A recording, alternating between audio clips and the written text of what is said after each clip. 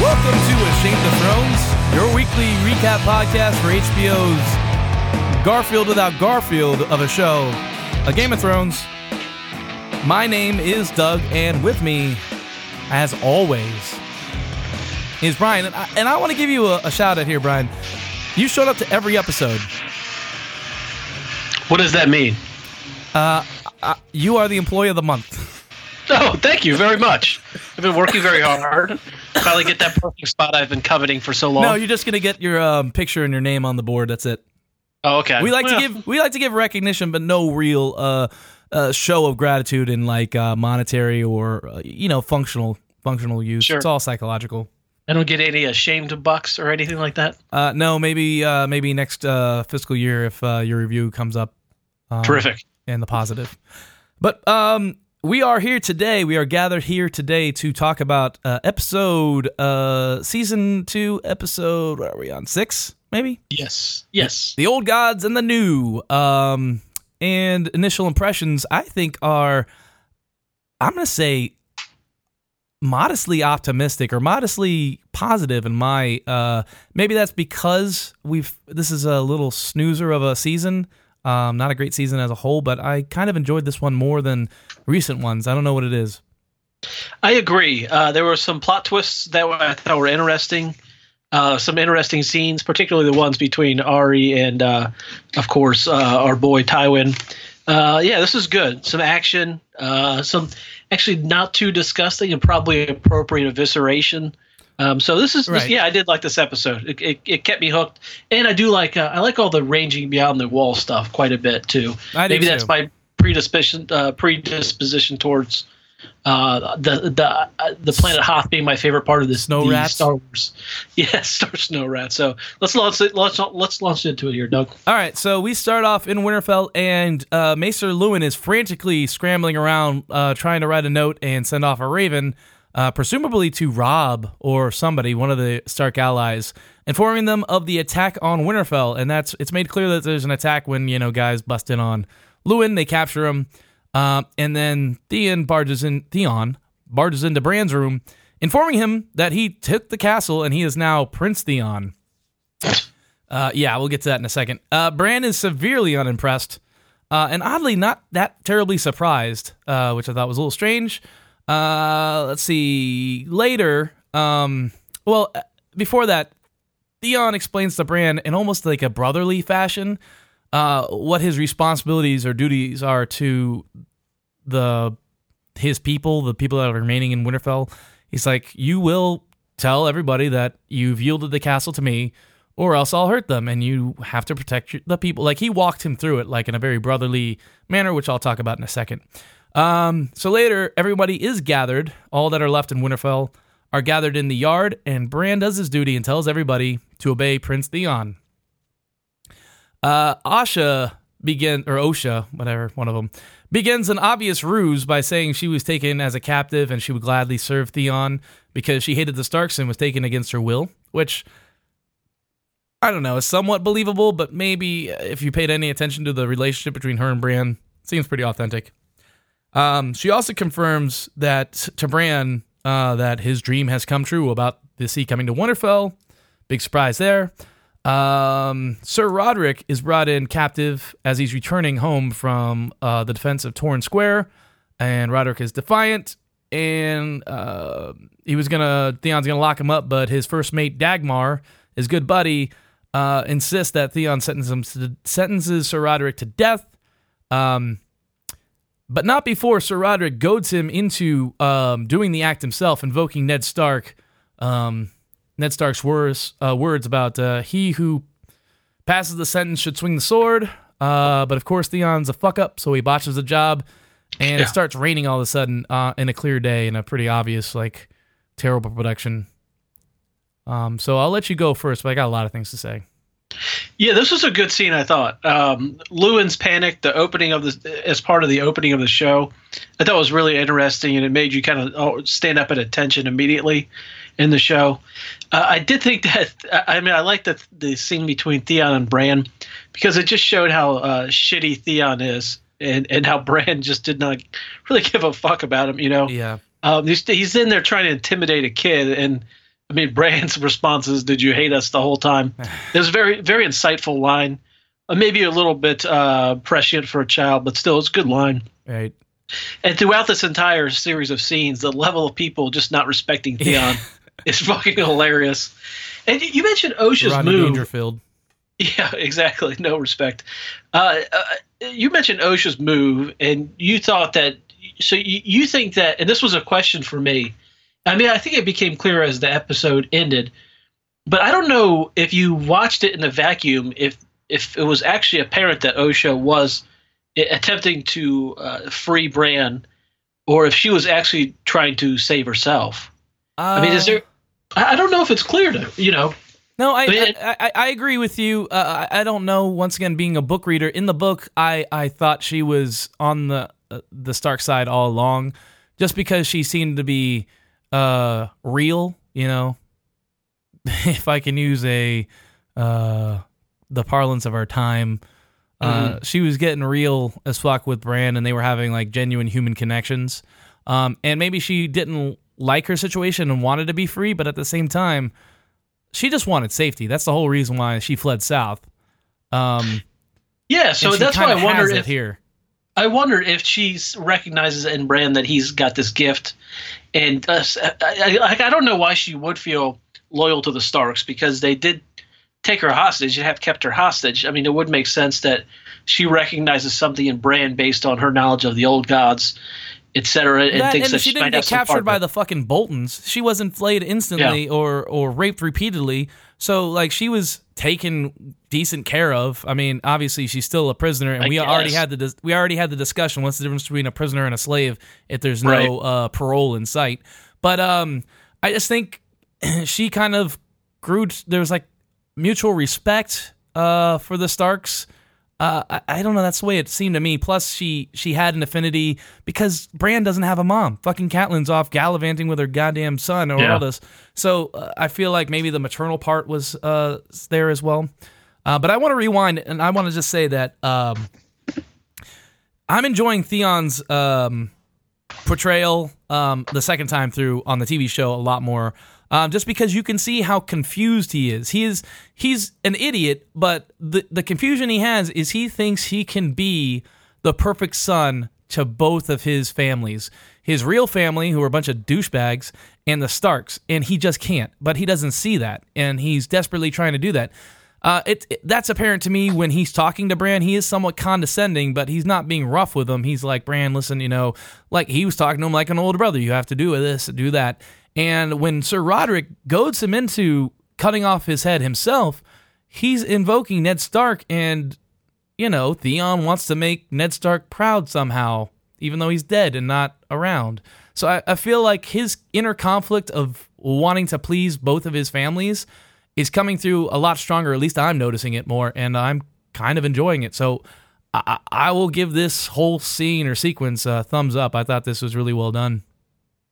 Yeah, I agree with you on a lot of that, but some of I just don't like Theon overweight some of my opinion. Well, that was my when I first read the books, first saw the show. Yeah, Theon's a piece of shit, irredeemable. And it's not just his redemption arc by saving Sansa in the show and Jane Poole in the books. It's more that he was given a shitty hand. Now, obviously, people are responsible for their own actions. Like, you can't say, well, his daddy touched his balls when he was a kid, and so it's okay that he murdered, 17 people. No. I don't believe that assertion's been made here, and that is a bit of a straw man or false equivalency. No, but you know what I mean. People make... there are reasons, and there are... excuses and reasons. There's excuses and reasons, and we don't know which ones are which. I mean, it just it depends on how generous you're feeling that day, and whether it affects you directly. But I guess I do feel for Theon. I just understand his conflict, but he's an idiot. I mean, if anything, I still don't like him because he's so delusional that he thinks he can pull this off. He thinks he can make everybody happy, and you can't make everybody happy in life. Yeah.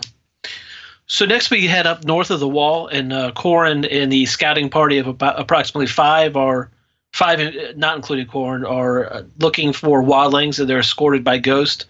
Korn and John engage in a back and forth. Apparently, Korn knows things about wildlings. He's very wily. It becomes clear that Korn spends a lot of his time beyond the wall and knows the wildlings incredibly well. Kind of gives John talks about the dangers of the North, and also tries to talk John out of that wild-eyed optimism that John seems to possess, how he gladly give his life for the life or for the watch and all that kind of nonsense. And he tries to shake that optimism out of John, and points out how this will be a nameless sacrifice no matter what happens to John. So not a lot to that scene. I will just say I thought that Korn came off as a bit of a dick.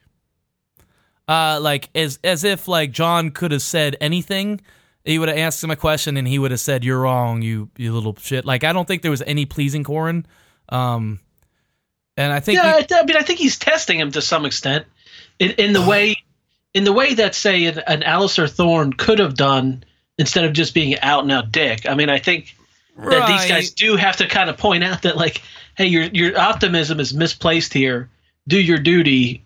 But I don't understand how it's relevant. Like, you're on this mission with me. Just do what I say. Shut the fuck up. He's giving him he's handing out life lessons, as fucking Mac from It's Always Sunny would say. Yes.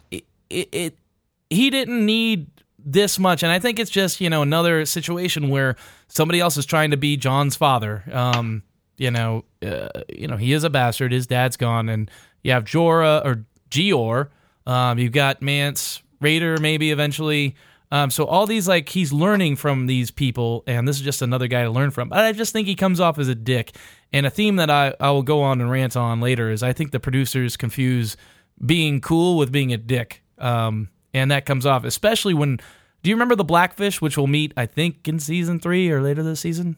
Yes. He's a bit of an asshole. Like, he's not, like, in the books, he comes off as cool and confident. But he comes off as an asshole in the show. But getting ahead of myself. There's nothing left there. We're going to go on to Harrenhal. So Tywin is frustrated by the incompetence of his lieutenants and remarks that his cupbearer is smarter or more literate. One of those things. I feel like Tywin's character is also a little whitewashed here because, I'll go further into that. But anyway, Littlefinger shows up straight from the Ren Fair, and Arya obviously gets a little scared, possibility of being discovered for a Stark by Petyr Baelish, because Petyr Baelish has seen her in the capital recently, so he knows what she looks like. But anyway, Tywin and Littlefinger banter back and forth. Tywin gives a little bit of shit to Littlefinger, saying that's a real hot take about turmoil being an opportunity. What other brilliant observations do you have for me? Yeah. I thought that was good. And they also talk about the Tyrell alliance. And then Littlefinger actually does recognize Arya, or start to show signs that he recognizes Arya, but doesn't say anything. Littlefinger also explains why he was talking to Catelyn in the first place. He said it was on the orders of his son Tyrion, and it is assumed, I guess, that this was part of the trade for Jaime negotiations, that he was there. Yeah, I don't. First of all, Arya is kind of too smart for her own good. I mean, Tywin recognizes clearly that she can read, which she didn't know before when he asked her to grab a book, and she goes to grab the book before he's even finished describing it. So she seems careless. I mean, but then again, she is a 10 or whatever, however old she is, girl. Mm-hmm. She's careless about disclosing what kind of information. And she also, she starts acting real squirrely when Baelish gets around. And I didn't know whether Baelish recognized her or should have recognized her. He definitely started acting peculiar, like at the very, very least, he seems to think it's a familiar face. Like, I know you from somewhere, at the very least. Yeah, I don't remember those two ever having any. Well, I guess there's probably like a part, like a scene. And I'm just guessing. I'm just thinking right now. I don't know if they were at the tournament, but Littlefinger was all up in Sansa's shit during the tournament. Yeah, the tournament, or at Ned Stark's solar, as also possible. Then again, she looks like maybe she doesn't look different. I would think that she looked different, but it was at the end of the scene. There was a pointed him saying "and her daughters." So I don't know if that was a referring to Catelyn Stark's daughter. So I don't know if that was a way to try to communicate to the audience that, hey, Peter does know it's her. But if he does, why wouldn't he disclose it right away to Tywin? Because I think he's probably trying to figure out a way for himself to profit rather than the people he serves. I guess if he turns her over right away to Tywin, then he doesn't gain anything out of it other than Tywin might be happier with him, but he knows Tywin is holding him at arm's length as is. Yep. And I also like the scene because it just showed how opportunistic Littlefinger is. Absolutely, yeah. I mean, that's as much as I decry other characters for being pieces of shit for whatever reason. Littlefinger's duplicitousness and opportunistic nature, it's kind of delightful, and I think it might just be this character and this actor, the way he portrays the guy. That, and I think he's also because he's so unabashedly opportunistic. Right. I mean, it's hard to be it's hard to be that upset. It's not like he's out murdering people. Right. It's not like, And plus, he doesn't come from the oligarchy of these very entitled rich families. He's a maverick, as it were, so he has to do whatever he can. So I think it makes him somewhat sympathetic there. Yeah. Although he does kill people, we'll get to that. Certainly, but yes, no question. Just that he doesn't do it himself on screen, I guess would be a better way to put it. Sure. So next we had back up north in the Magnificent Six have found a wildling camp. I don't understand how the wildling camp doesn't have a single lookout. You would think they'd be wily than that, but one guy, something. It doesn't make much sense. Yeah. So the Qhorin and the gang attacked the camp. That was a really odd fight scene. It seemed like there were weird cuts in swords that were completely missing, but people were being cut down. But I don't know if they gave a lot of thought to that. Doesn't really matter too much. Probably it was cold and they just want to get the fuck out of there. Yeah. And actually, I read today that these scenes were filmed on real glaciers. This isn't green screen. No, it looked legitimate. This looks... Yeah, well, because it was. They're on a fucking glacier. I know. Yeah, it's cool. But I will say the desolation of this place is just beyond the pale. Like, nobody can live there. It looks beautiful and stuff, but it's too far afield that, like, there's no trees anywhere. There's no shelter, as Ygritte points out. It just seems too, like, why would you be up there? Like, I don't know. It just doesn't seem like... Well, they kind of have to be. It's not like they have a whole lot of other places to go. Like, I think that this is a comparison would be like, say, Inuit people who survive off of seal meat. Like, there are ways to survive in this kind of desolate environment. And I think also... but they're also not warring people either. They're survivors. Yeah, and I think part of it is that I don't know that all of the wildlings typically do live this far north. I think part of this is that a lot of them abandoned their villages that were further south, closer to, say, Craster's Keep, in order to gather up north under Mance Rayder. All right, I don't know apologist. Let's move on. I'll concede it. Makes fucking sense. So, anyways, during the attack, Jon corners the last wildling, determines it's a redheaded Ygritte. She warns Qhorin that they need to burn the bodies, but Qhorin thinks it's a trick to signal to other wildlings. There's some interrogation ensues. She tells of 100,000 wildlings gathering, but she refuses to provide any information. Qhorin wants to execute her. Jon intervenes and says he'll do it. Ygritte senses his reluctance and kind of gets into his head, all Kevin Garnett style, and he just can't do it because he's a man. I guess he's very sexist. He won't kill a woman. So after he hesitates and swings his blade, what a fucking chauvinist pig won't kill a woman. Yeah, I mean, you got to treat him fairly, equally. Yeah. So he swings his blade and hits the rock, which is so stupid. I mean, the idea he could completely destroy his blade by doing that.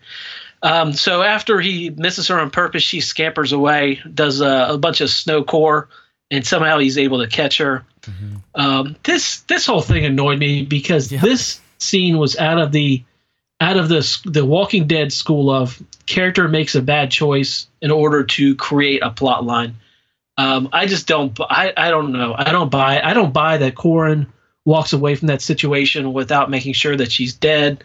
I don't know. I don't think that John's that mentally weak. I don't know. I didn't like it. It comes off better in the books because I think, first of all, John doesn't like go to kill her and then unconsciously he misses because he just can't do it. He makes the choice not to kill her, and I think he lets her go. And he was talking to Qhorin, and he meets up with the gang afterwards, Qhorin and his boys. And Corin's like, "Yeah, I knew you would." So it like made more sense. It was like a test. It was like trying to find out who John was that Qhorin did it. Right. But the fact that they turned it into this awful chase scene that's just a fucking time suck. Snowcore. It was terrible. Not exciting chase scene at all. Like if she was running to like blow a horn or signal other wildlings or something, but she was just running. She has no like definitive goal other than to just get away from John. That's not an exciting chase, and it's not like I don't know. And they could have easily like made it an interesting chase because presumably she has been running through snow her entire life and like could actually do something interesting, but just kind of boring, almost like the fight scene, just kind of boring. Yeah, it's just obligatory. I would say like it's like the speaking of The Walking Dead, we will be starting a Walking Dead podcast. Actually, same day this comes out. So if you're listening to this now, go ahead and search iTunes for The Shameful Dead. It hasn't been recorded yet, so it might not be there, but give it a look anyway. All right. Anything else to say about this scene before we move on to King's Landing? None whatsoever. Okay, so we're in King's Landing, and Myrcella is boarding her ship for Dorne as Tyrion set up. She's been betrothed to one of the princes or whatever they call themselves in Dorne. And everybody's there to see her off. The entire royal court seems like. And Cersei has a case of the Mondays because her daughter's going away on a long spring break. I mean, Dorne sounds pretty cool. Probably party, beaches, all that shit. And she threatens Tyrion to murder someone he loves, almost as if she knows about Shae, or it's a plot device saying, okay, well, Tyrion does love somebody so much. That's Shae. I don't know. Seemed a little ridiculous. Anyway, Joffrey is addicted to Tommen, and then they all head back to the castle. On the way, the commoners start shouting insults at Joffrey. And before you get to this scene, okay, Sansa tried to stand up for everybody crying. Yeah, Tommen crying and Joff's a jerk. This scene, after seeing this scene, I had a real bad feeling about this future marriage. I just wanted to point that out. Yeah, it doesn't seem like they argue well. No, not at all. Listen, she might be able to mold him, but anyways, I'm sorry, go ahead. Yeah, let's see. So they're heading back. Joffrey's getting yelled at. I guess people are hungry, which I think the show mentioned that once, but they really didn't do a good job of showing how desperate the commoners were as far as how poor and hungry they were. But anyway, there's more shoutings. It escalates, and somebody throws shit at Joffrey, hits him in the face, and he orders that they kill everyone, murder everybody. The crowd doesn't like this and fights back. Somehow they get to the Septum, who in the books is the High Septum at the time, and they take him down and dismember him somehow. I guess they were Walking Dead zombies. Like, this is my least favorite part of this whole scene. How? I can understand them like beating somebody to death, but like ripping his arm off, I don't think. First of all, I don't think that's possible. We're gonna try it. We're gonna find a homeless guy someday and we'll get him real drunk and we'll try to tear his arm off. Like, maybe 15 dudes like in the show. I don't know. You and whatever creep you've got on the Walking Dead podcast can do that. I'm not gonna be involved. Okay, well we'll see. We'll see. Anyway, all the royals, most of them are escorted by guards, especially the royal family, and they all scramble back to the Red Keep. But Sansa gets cornered and is forced to flee, and leaves heads away from the castle just to try to find some safety. So that's about it. What do you have to say about it so far? I thought this scene was shitty. I just didn't understand what the heck it was. And like the arm being ripped out was fucked up.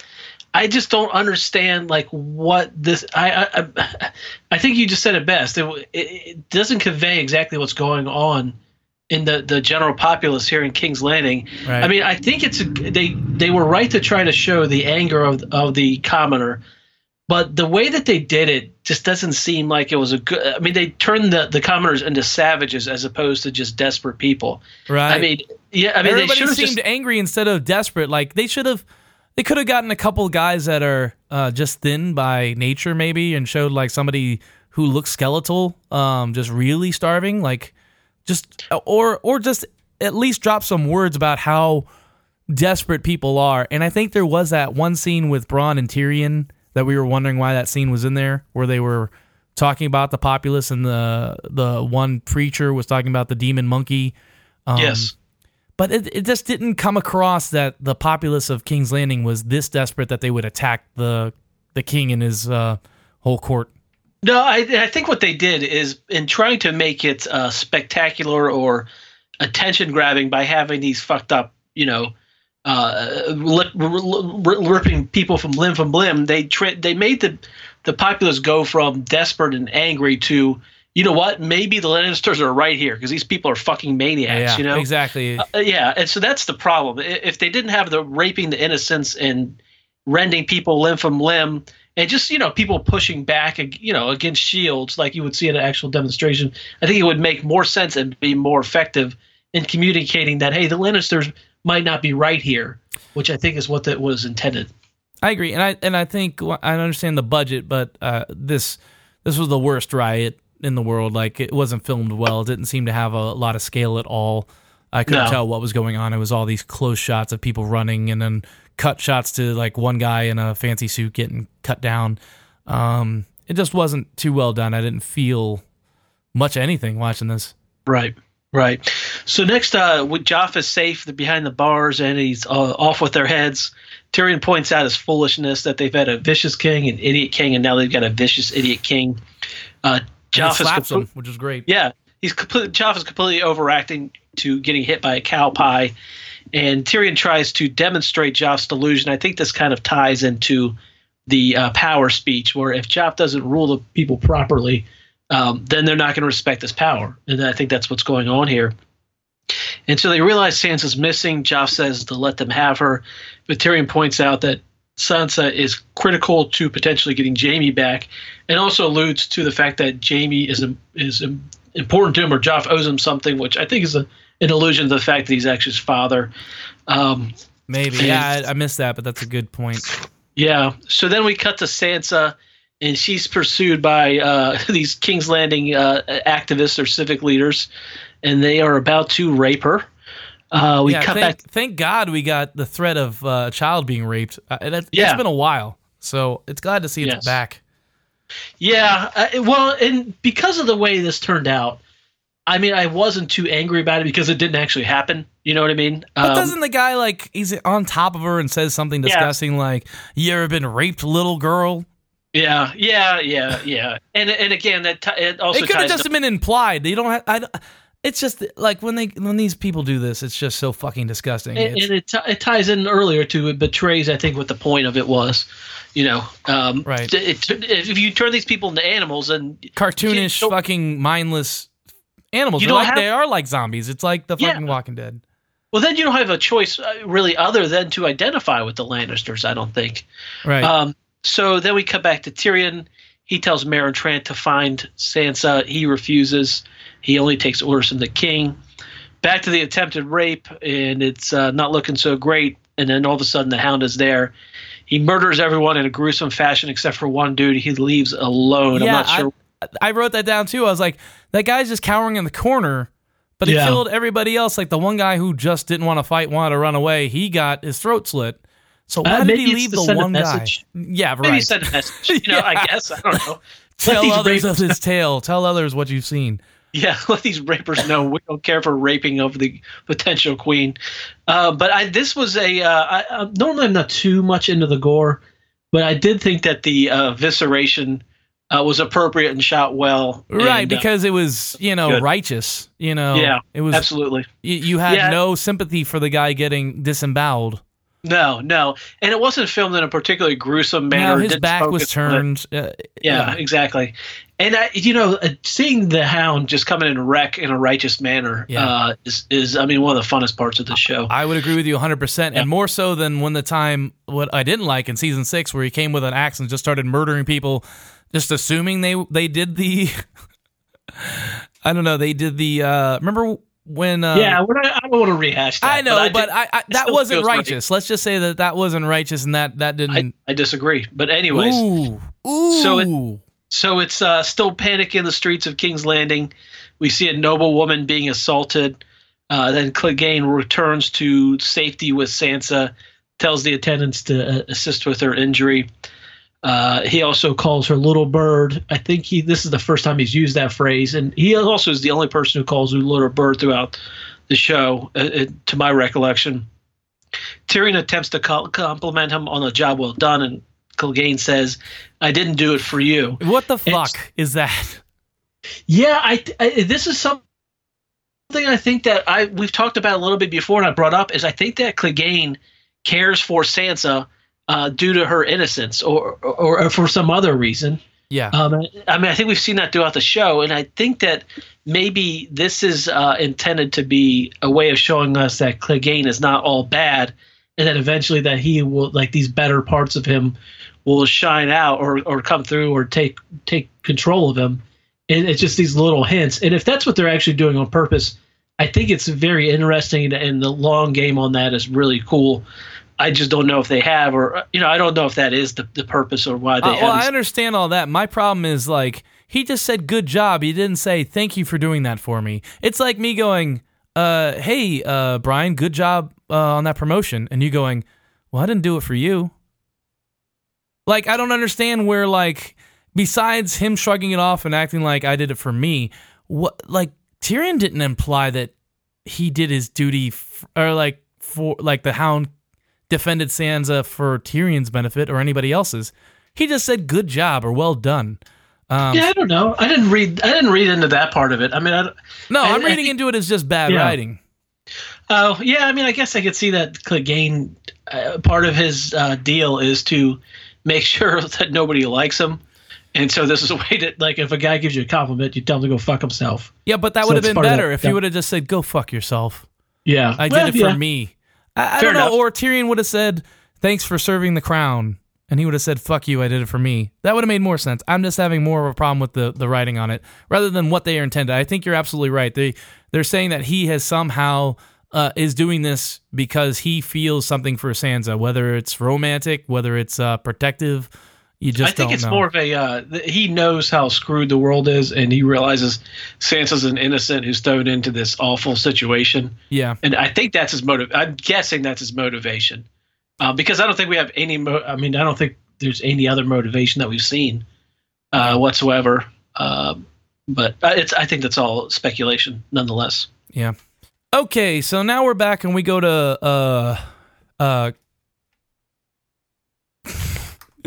my autocorrect changed it to Quartz, but I'm pretty sure that's not where they're at. Nope. Karth, that's what it is. All right, correct. So Dany and Duck Souse wait for the Spice King. The Spice King is the meat sack that we met that tried to bar Dany from entering the city earlier. Basically, the guy makes her wait, and when he shows up, Dany basically wants to borrow ships to go to Westeros so she can take the Iron Throne. But just like last time, this guy offers nothing but reasonable concerns. They try to play this guy off as like a slimy bastard, but I think to me, he just comes off as a practical person. And I think Dany's fault here is she doesn't lead as if it's a business transaction. And these are all businessmen. She says, it's your duty, or I'm the mother of dragons, all that crap. So we get a little preview of what she's going to be spouting. I got a dragon. Give me some ships. Right. And all that said, the guy is a little bit condescending to her by pointing out the practicality. Listen, I need these things to make money. A little bit condescending. Yeah, but that's because her concerns. It's all condescending. But she is being a child. Like, her requests are are ridiculous. And like I said, if she would have couched this in like a business exchange saying, listen, if you can let me, how many ships can you let me borrow? I promise I can give you this much return on your investment. And when I take the Iron Throne, you can have like exclusive access to blah, blah, X, Y, and Z. If she would have went in with a business, I guess, head, it would make sense. But because basically she doesn't have anything to bargain with. She's just begging. She's the beggar queen instead of the beggar king like her brother Viserys was. But yeah, he asks all sorts of practical questions, and then eventually she's frustrated and starts to threaten him. And she says, I'll have what is mine. And he says, well, I'm sure you will, but not with my boats or ships. Right. Yeah, not much else to say besides there's more bugs on their clothes. I don't know if you didn't see it this time. There's definitely bugs. Notice. There's bugs on their fucking clothes.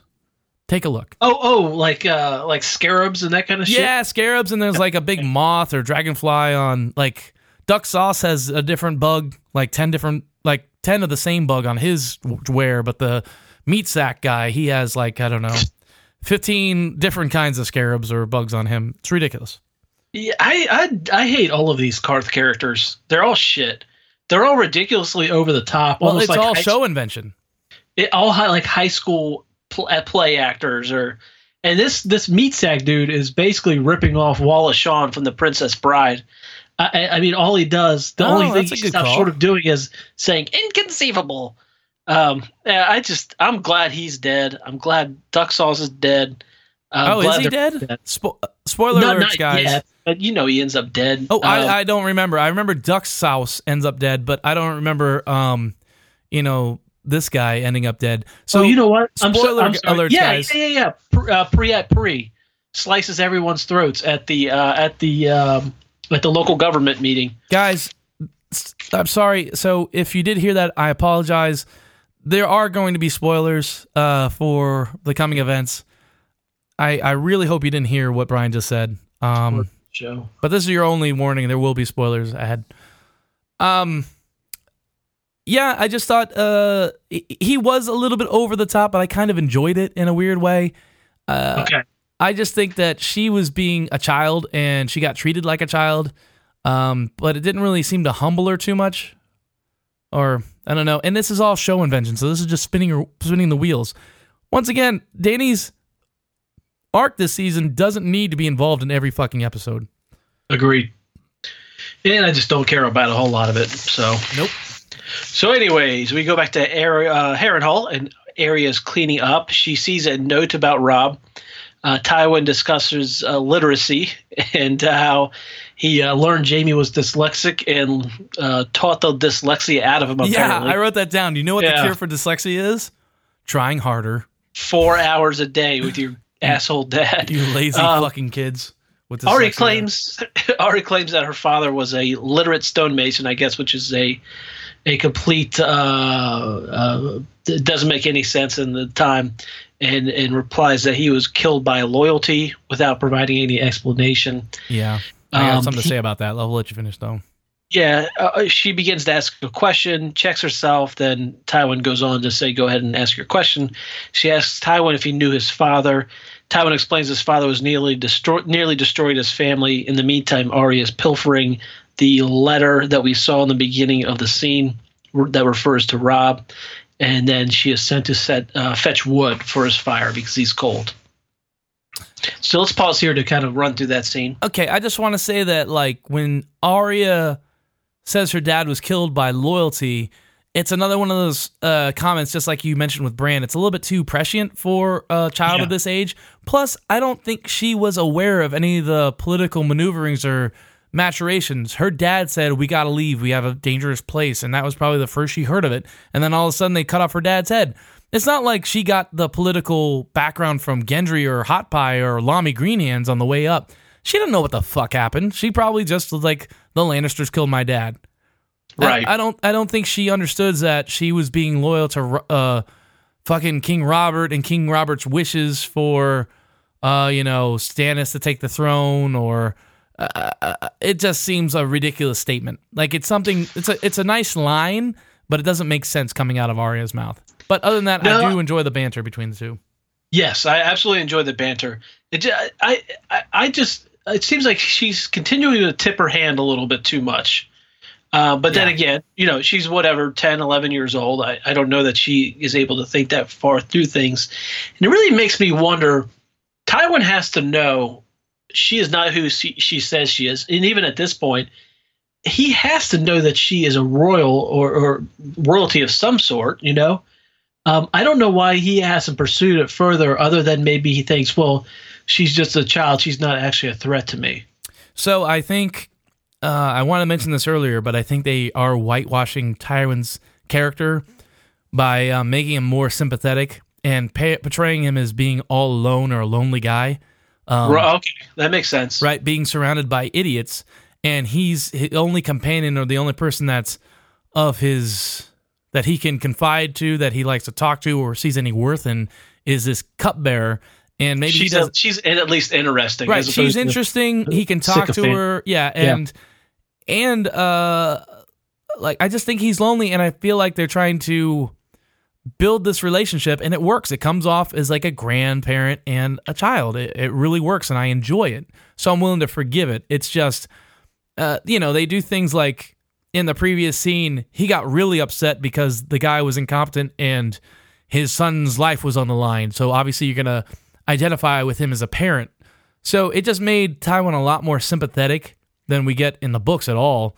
But once again, this is an entire show invention. But like I said, this is an enjoyable show invention. Agreed. It's just so far, you would think Tywin's character, even the show character, I don't see how he would put up with not knowing who this person was when he knows that there is a story here, Yeah, but whatever. I enjoy it, so I'm not going to question it. That's just like, sure. It's like The Force Awakens.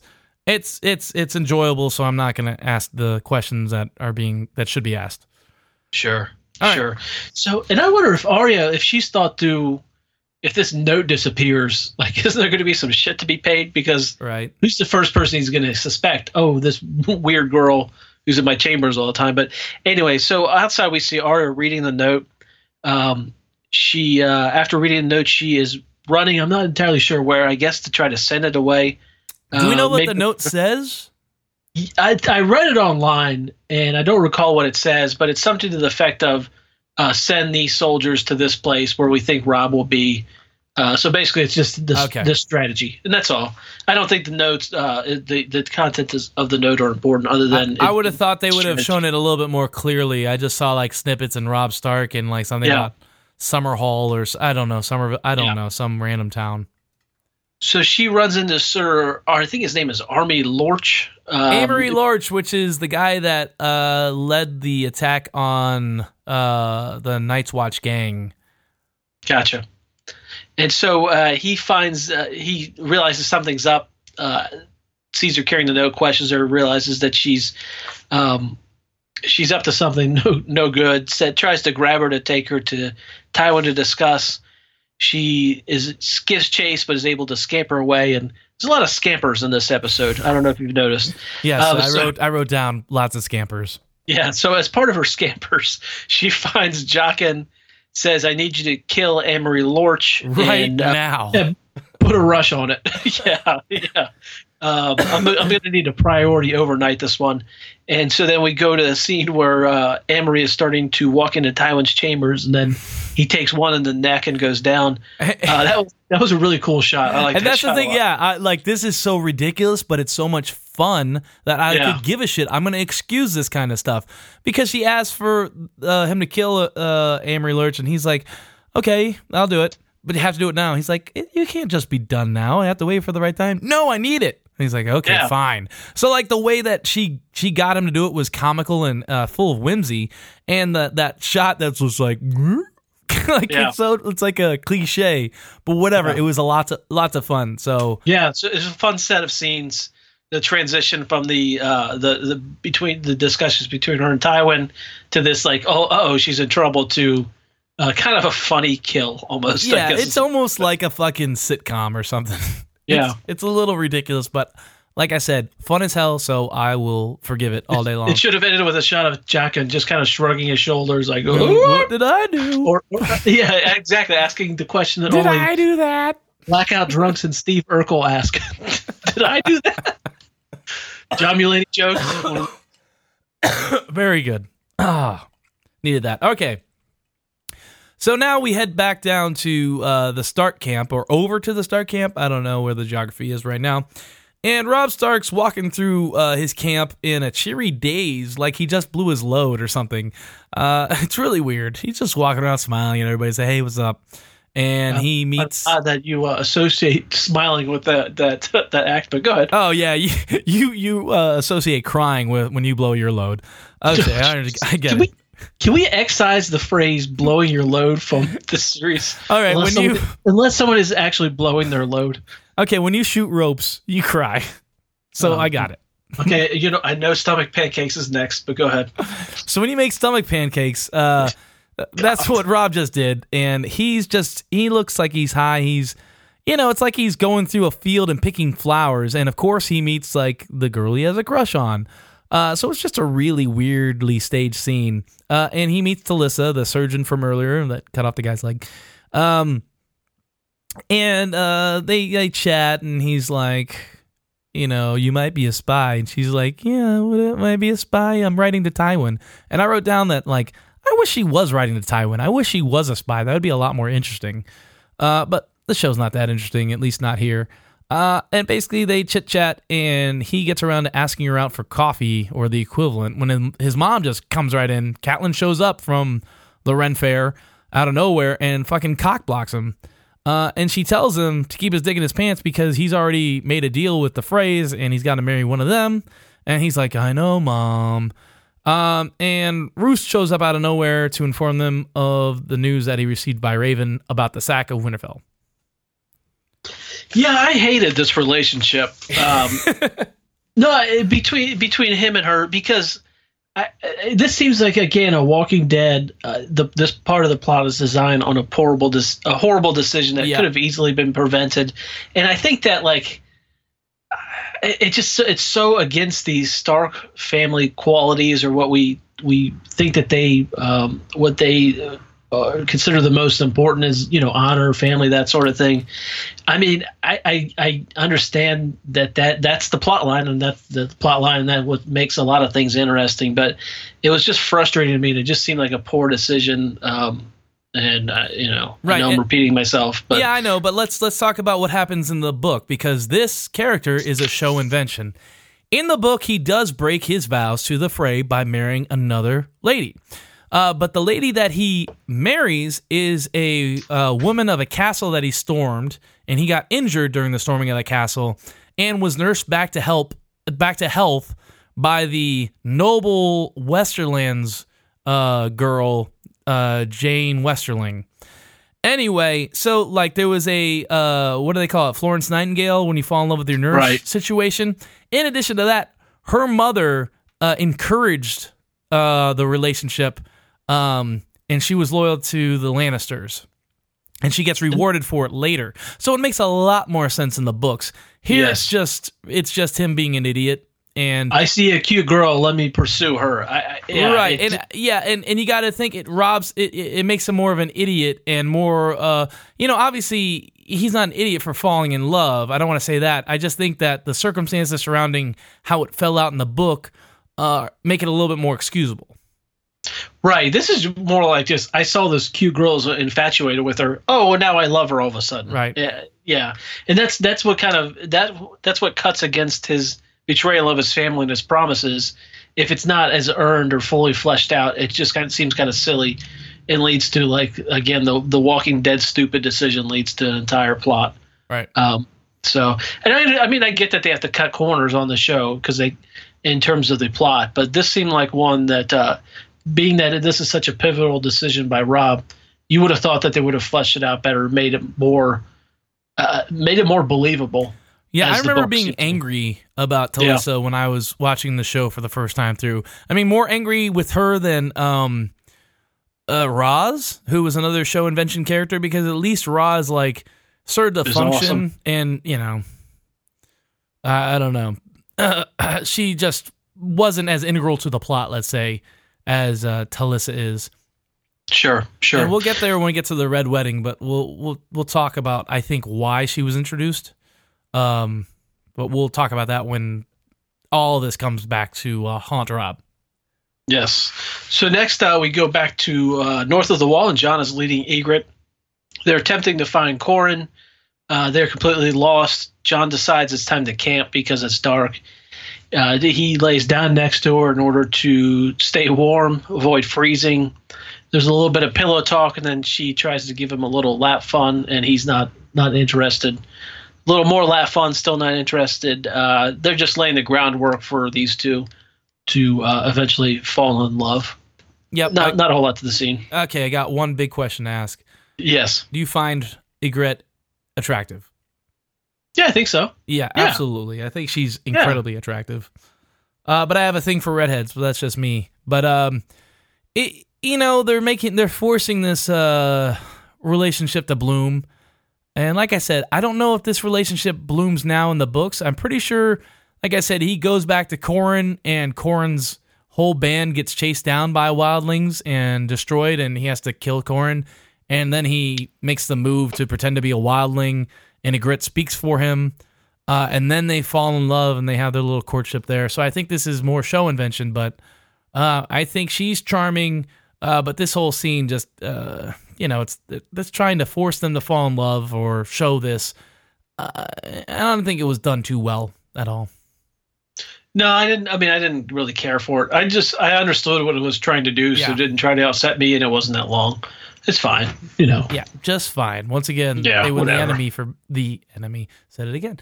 They win the Emmy for being just fine. Game of Thrones. Yes. Okay, so now we go back to the Stark camp, and we get the fallout from the news that Roose delivered about the what happened at Winterfell. Robb wants to attack, and we got to go back there. We got to retake the castle because no one will respect me. What kind of king am I if I can't protect my own castle? Blah blah blah. But Roose rightfully points out that this is probably the wrong move. He can't not keep pursuing the Lannisters. He's got to keep fighting. But Roose also sees a way to profit from this by suggesting that his bastard back at the Dreadfort could take a small group of people and take back the castle, since the castle is being held by a skeleton crew. And that's where we end it here. But I think the obvious thing is Robb should have probably sent his own small detachment back to Winterfell to maybe augment the Bolton troops, or maybe attempt the second attempt if it fails to take the castle back. I don't think he should have done nothing and left it all in Roose Bolton's hands, because obviously he's not to be trusted. But even here you can see that Roose is doing some political maneuvering to get the glory here, or curry political favor. Yeah, right. And oh boy, we know who that bastard son is. Oh man. Oh, yeah. Oh yeah. But Robb has to know who Ramsay Bolton is, right? It's not in the book. It's not really talked about until later. It's like he had a bastard, and that's no big deal. But they hear rumors that people would disappear at the Dreadfort, but they didn't know. I don't think people knew specifically that it was Ramsay doing it. Gotcha. Well, and I'm surprised that Robb didn't keep Roose a little bit further at arm's length and sending his own men, like you mentioned. I mean, we know that Roose wanted to already skin people to torture them prior to this. I mean, who knows what his son's going to do on his own, but kind of, I think that's hindsight 2020 kind of. But at the same time, the show has simplified things, and he doesn't have like the Great John. Where's the Great John? Nowhere to be seen. I think we find out about the Karstarks later when Robb has one of them executed, but you don't see any other advisors around Robb besides Roose. He had his war council earlier in this season. Where the hell are they all gone? It's this show just simplifying things. That's it. That's all I can think of. What's removing some of that nuance is really kind of dumbs it down. But. Yeah, it dumbs it down. I think to a ridiculous or it's not. I don't know. You could have had those people hire on. I don't know how much they cost to have the Great John just in the background, or maybe say, that's right, or I don't agree with that, and then pay him his day charge or whatever his rate is. I don't know. It's like little things like that would go a long way. But yeah, this is just setting up Ramsay, introducing him here, which I don't know if he even shows up in this season. I can't remember. I don't recall, and I hope to God he doesn't. So next we go to Osha, and she is down talking to Theon. She is also opportunistic in the way I think Littlefinger and her would have gotten along pretty well. She is willing to bang Theon for his safety when he doesn't consider this an equal trade until she kind of hints that the free folk are really freaky. They got some crazy sex techniques. Yeah, like doing it in the ear. I've never understood that joke. Is that a joke? Yeah, that's a thing. I don't know. Okay, well, I'll look it up on made that joke. the Wikipedia. I think primarily, I don't think it's actually a thing. I think people make that joke, and so you're copying people. Anyways, so she drops her skirt, and even though she's a wildling trash, she's immaculately groomed, and she more or less offers to trade sex for freedom. Theon agrees as long as she takes him to the bone zone, and it's super awesome. Would you prefer her to have winter legs and maybe a happy trail? No, and sometimes the perfectness of all of the naked people in the show, other than Hodor, it's kind of like it makes you aware that it's a TV show and not real life. Imagine if there was a real life wildling. And think about her hair just a couple episodes ago, how out of control her hair was. But yet she's perfectly trimmed and taut and all that nonsense. Silly. For whatever reason, it struck me as odd in this scene, but doesn't matter that much. Yeah, but Theon falls for it against his better judgment because he's a fucking idiot. And we all know that you don't stick your dick in crazy. Ever. Or wildling trash. Or wildling trash, I guess. Yes. Like Gilly. Ugh. Yeah. So right. Osha wakes up the later after banging Theon, sneaks out. She doesn't want to be there in the morning when he wakes up, apparently. And I don't understand, why doesn't she just kill him there? I wrote the exact same thing. Yeah. So she finish out the scene. Yeah. So she leaves the chambers. She's outside of. I don't know exactly where she is. I don't think it's communicated to us well where she is in relation to Winterfell. Maybe out on the outside, but maybe I would think there would have been more guards.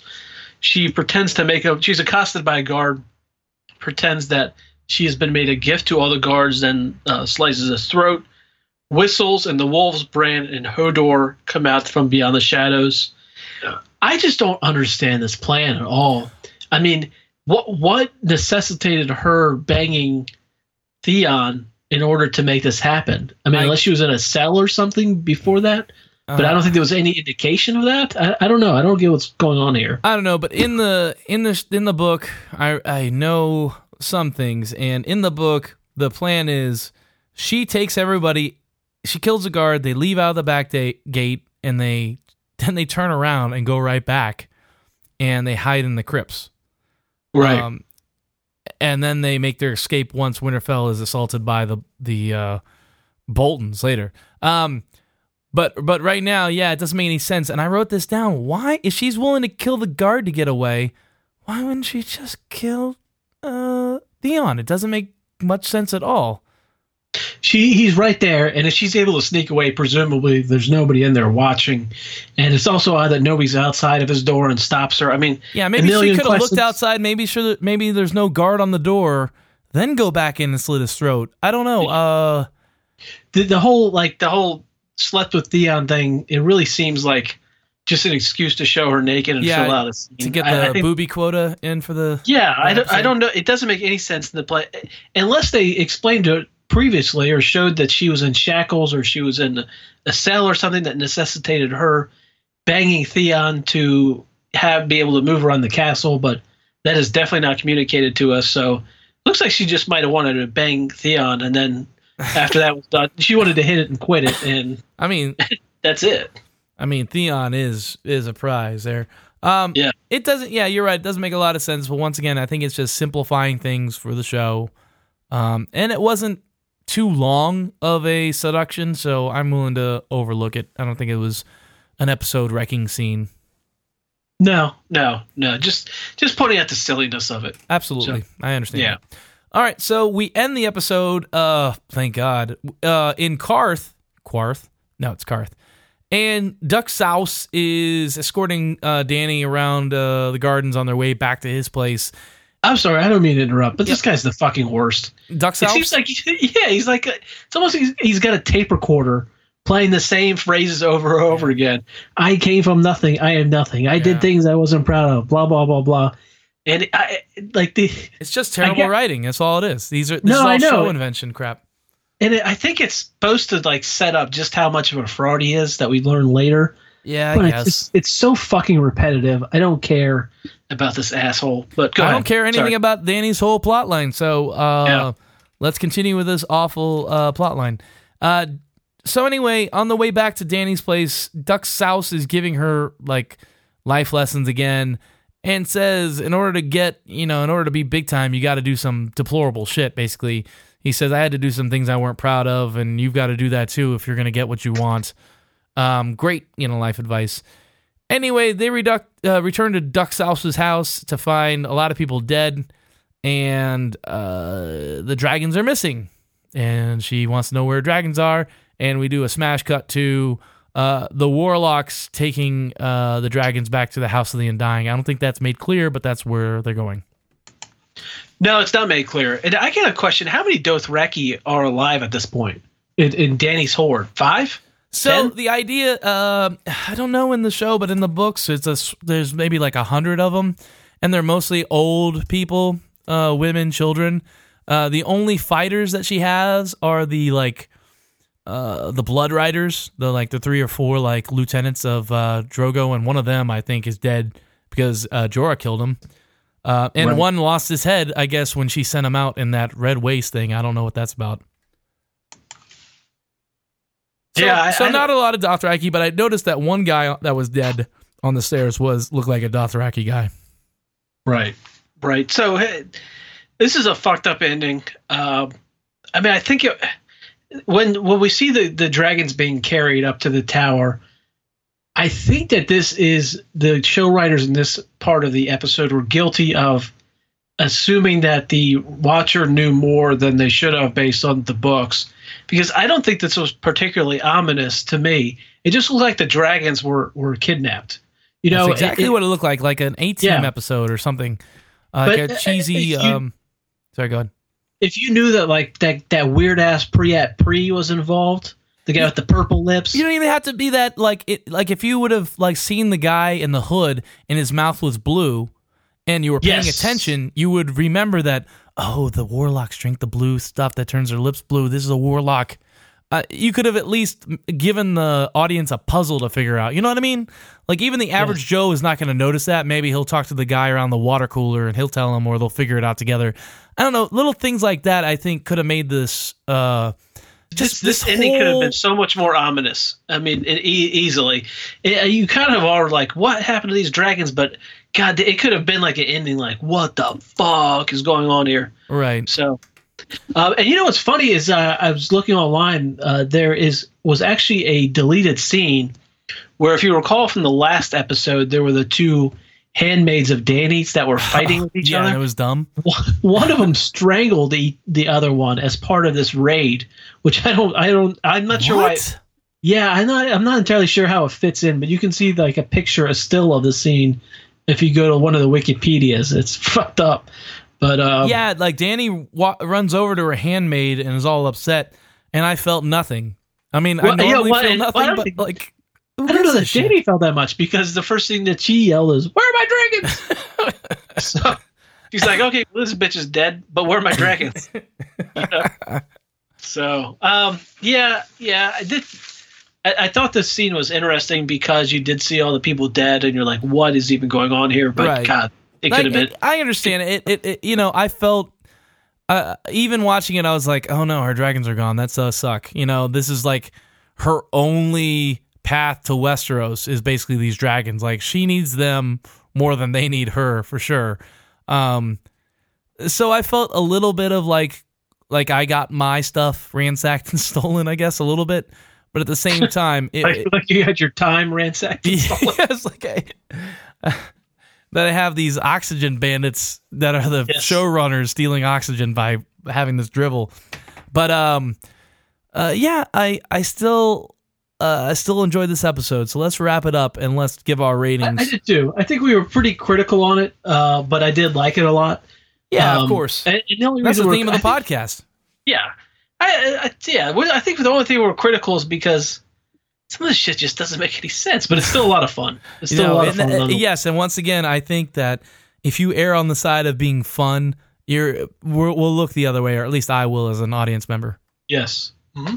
Okay, so let me give this a rating. I'm going to go ahead and give it a 3.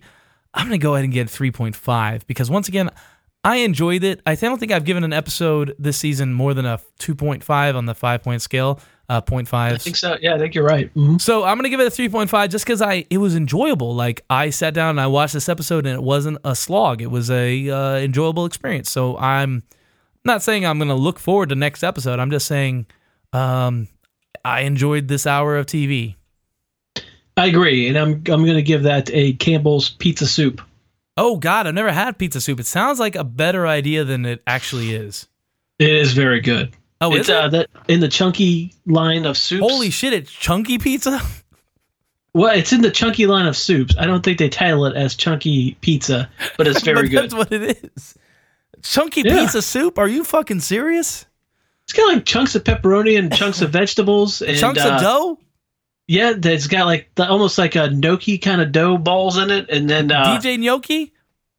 Yeah, the sauce is like almost like a pizza flavored broth. It's a pizza sauce flavored broth. Okay, you've got me intrigued. So you know what? I'm not gonna get ramen next time I go to the grocery store. It's gonna be chunky pizza soup. I'm excited for that. That actually. And if you can add your own pepperoni or sauces to it, just take I was it up wondering, a notch. do you add like hot sauce or Tabasco to that? I mean. Doug, I put hot sauce on my cereal. I put hot sauce in everything. Okay, all right, we'll get into that. You later. know that I've been on the sriracha bandwagon for 20 years now. Oh, jeez. All right, sriracha. I know. I was on it before it was hip. All right, sriracha is just okay. It's something that needs to be in your arsenal, but you don't put sriracha on everything because it doesn't taste good on everything. Just like Tabasco sauce. Tabasco sauce tastes amazing on certain items. On other items, it takes away. So Tabasco brand is overrated and overpriced. I agree, but it is pretty goddamn good on seafood. I'll just say that, especially compared to like a Mexican sauce or something like that. Anyway, we are devolving as we do, but that's the end of the episode. Once again, be sure to check out The Shameful Dead, which Brian doesn't want any part of, but we'll probably have a guest or two on, and that'll be premiering next Tuesday, which will be when you're listening to this right now. And we'll be talking about, I'm going to say, Michonne's death. That's just a guess. Brian, you have a guess? No. My guess is whether I'm going to watch it or not. Glenn? That's pretty good. Yeah, it could be Glenn. I guess we'll just have to wait and see. So for Brian, this is Doug saying see you next Tuesday, and thanks for joining us, guys. Take care. Say it. Say something. Say something. Oh, goodbye. Goodbye. Thanks for all the fish.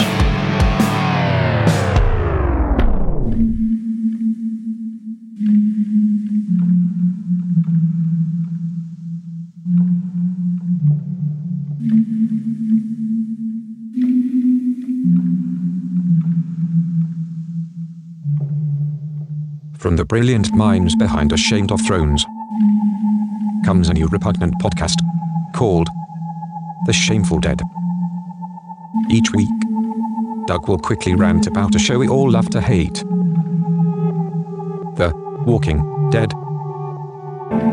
I have hate quit this show so many times. I can't keep the backstory straight. But somehow, Netflix, I keep coming back for the gratuitous violence. We may have guests, we may not, we don't really know right now. And frankly, this whole thing could fall apart at any moment. Just like the skull of a dear friend after a kiss from Lucille. It may be a train wreck. It may be a really bad train wreck. Either way, see you next Tuesday. Oh yeah. Happy Halloween. Wankers.